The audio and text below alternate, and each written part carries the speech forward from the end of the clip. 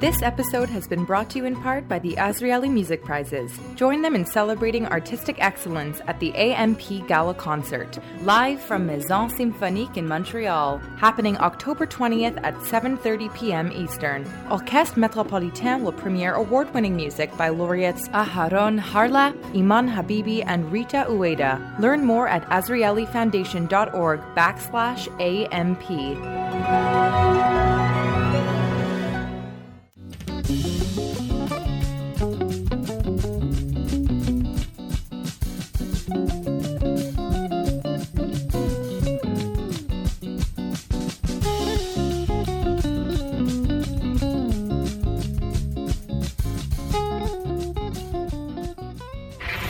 And he was there on the second floor. I saw how he was pushed with the rifle, the windows closed, the curtains closed, and that is really the last time I saw him alive. That's Anki Spitzer, the widow of Andrei Spitzer, the coach of Israel's Olympic fencing team, who was killed at the 1972 Munich Olympics by Palestinian terrorists who took 11 Israelis hostage 50 years ago. She's speaking in a clip in the documentary called After Munich.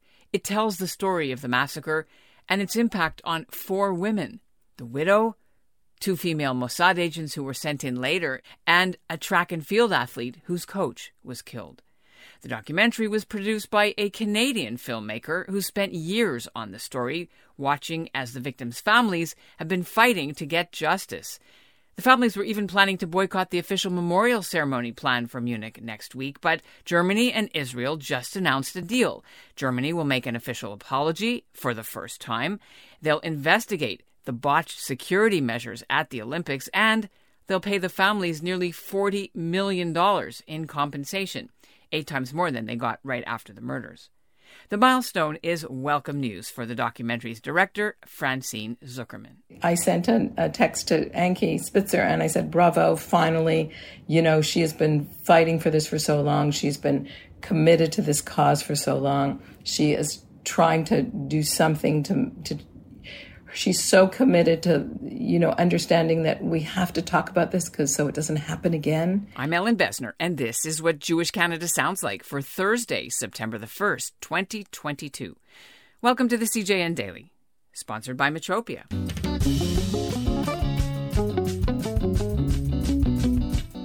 Toronto's Francine Zuckerman says she was too young to remember the massacre when it happened that day in September 1972, but she became fascinated with finding out more after she learned there were untold Canadian angles to the whole tragic story. Zuckerman's been on a speaking tour these last few weeks, showing her film for the first time to audiences in Germany and Israel and England, because although the documentary came out in 2019 here in Canada, once the pandemic hit, nobody else got to see it overseas, not even the people she profiles. Coming up, Zuckerman will join us to share why there are still important lessons to be learned. But first, here's what's making news elsewhere in Canada right now. I'm Jenna Lewinsky in Efrat, Israel, and this is what Jewish Canada sounds like. The Prime Minister says there's going to be a full investigation into how the government paid a racist anti-Semite about $500,000 in recent years, even as the man, Laith Marouf, kept tweeting hateful things about Jews and Zionists and Indigenous people and Francophones. As you heard, the former Montrealer has been teaching government-funded anti-racism seminars this year to journalists across the country, until all the publicity about his views came out and the contract was cancelled last week. Now Justin Trudeau says they're going to go back and look into all the departments the man and his wife and their company got money from over the years and see why no one noticed he's a racist. And the director of the film, Francine Zuckerman, spoke to us from Tel Aviv. In the time leading up to the 50th anniversary date, there has been a lot of controversy, as you mentioned, that the families have decided, most of them were going to boycott the actual official ceremony because there are, as you said, in negotiations to up the compensation that the German government gave. Can you tell us a bit about this whole latest developments and what your thoughts are? Do you think they're right? Sure. So Ankie Spitzer, who's in my film and who was representing the 11 families, she really was at the forefront, and you'll see that in my film, to try and firstly to get acknowledgement, because in 1972 the Olympics went on after all of these Israeli athletes were murdered. And she was devastated by that, understandably. Then she asked many, many times, asked the head of the Olympic Committee in Montreal the next 4 years later, and again and again and again for acknowledgement of what happened. And it wasn't until Rio, which is unbelievable, that they finally got some acknowledgement. She wasn't asking for compensation. They weren't asking for compensation. They were asking for acknowledgement. Now they're asking for compensation. The latest I had heard when I was in Berlin is that the German government it was 5.4 million euros. They just announced yesterday that it's 30 million euros. And I had heard through my contacts that it may be more than that. So it looks like there's going to be a settlement. It looks like a lot of the Israeli dignitaries were not going to go because the families weren't going. Now we're just waiting to hear what the final decision is. But I'm guessing that they will go now that they're actually they're being compensated. So it's quite a huge deal. Now, let's take a moment to talk about the film that you made, of course, the documentary that you made. Why take it from the female point of view, from those four characters' point of view? Well, they were, none of the female athletes were murdered. So the men were. So there were no athletes left from male athletes left that were, that actually, there were very few. Maybe there was one or two. But I really was interested in looking at what it was. All my films have been female-centered. What it was like to actually be there that day. And Ankie was there and went back to Holland because she's Dutch, and then was going to go back when she heard what was going on. At that point, she didn't know that Andre had been murdered. And so I just felt like it's a story we don't hear enough. We don't hear enough from the women, and I really wanted to hear from the women. Plus, how often do you hear about Mossad agents that are women? And so both Marianne Gladnikoff and Sylvia Raphael were Mossad agents. Sylvia was very highly trained. She wanted to be on the mission to assassinate the head of Black September in 1973, Ali Hassan Salameh. Marianne wasn't highly trained. She was pulled in last minute because she spoke Norwegian, and they found out that they got intel that Ali Hassan Salameh was in Norway. And she and her story is very different from Sylvia's story, is very different from Ankie's story. She truly suffers from PTSD. And I wanted to really share the idea that different people deal with trauma differently and the impact of war. And so, I was just really looking at that, and I feel I'm very committed to telling women's stories. So that was my choice. Tell me a bit about any Canadian sort of angles or storylines that are in this film that our audience should know about. Sure. Well, that's how the film started. I was listening to CBC Radio, our great national radio, and Moti Kafir, who was the supervisor for the Mossad supervisor for Sylvia Raphael, was interviewed launching a book that he just had written about Sylvia Raphael. And Sylvia Raphael had a Canadian identity. She had the identity of a woman in Montreal called Patricia Roxenberg. And for a year, she lived under this assumed identity, and she became a photographer, and she lived in Canada and photographed, and then was pulled back in. So that was while she was working for the Mossad, while she carried on training, and then she went back to Israel and went on several missions. That fascinated me because it was a Canadian angle, it was a Canadian story. What was it about Canada? Why? So we don't delve into it as much as I would have liked to because Sylvia died 10 years ago. She had a passport when they were arrested. That was a Canadian passport. It was a fake one or it was a real one? We don't know. Somehow she got a real passport, and Leave it to Sylvie Raphael to get a real passport. What other angles did the film uncover? Well, I don't deal with it in the film, but after I finished the film, I found this fascinating because I traveled with it. I found out there was a woman who was a Canadian athlete. She's a swimmer in Vancouver. And she was with her teammates at the 1972 Munich Olympics. And they competed the first time.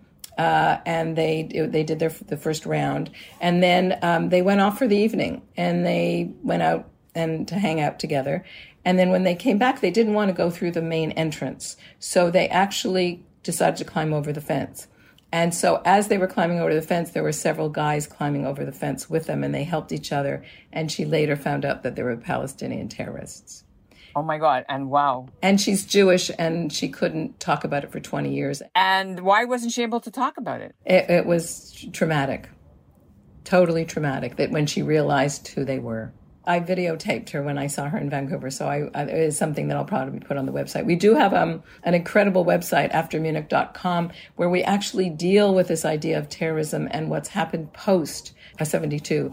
And we really look at things like 9/11 and what's happened over many, many years and delve into it and how different people have been affected by terrorist. Really important to know, in 1972, the Olympics were televised all around the world. And it was the first time that actually, after that, these kinds of terrorist events became breaking news, right, 24/7. And the terrorists used that. They knew that it was being televised. So they used that to promote their cause. And I think that 72 was the beginning of that. And now, look at what how we have to deal with 24/7 coverage. What is left to learn from this massacre? Well, that's a really good question, because even though we do have to tell the story so it doesn't happen again, it is happening again. And so can we learn something from this? I hope so. I mean, I think that the only thing we can do is strive for peace. And, the film is really, it's ultimately, the context is about the Israeli-Palestinian conflict, but it's really about the impact of war. And I think that's what you feel when you're watching the film. You understand that this is going through the generations, that we have to look at how things can change in the world. I don't know how we do it. It's a huge challenge. Will we ever see peace in Israel? I hope so. But like Anki says at the end, when you see the film at the end, and she says, I really hope that she's standing at the Gaza border, in Israel, in the Gaza border, hoping for peace. So I think that's all we can hope for, and everything we can do as individuals, as politicians, as dignitaries, as, anything we can do to promote peace. Who did you not get into your film that you had hoped would be a main character? So in 1973, when they went to Norway to assassinate Ali Hassan Salameh, when the Mossad team went, they made a mistake. As you know, when you watch the film, they killed the wrong man. Bouchiki, his name was Bouchiki, and I was very interested in interviewing his wife and talking to her, because I thought, wouldn't it be amazing if we talked to the victims? Because she really was a victim as well in some way. And she hung up on us. She was not interested. I was also, as you probably know, in 1979, another Mossad team, and they went to Beirut to assassinate Ali Hassan Salameh, and successfully did.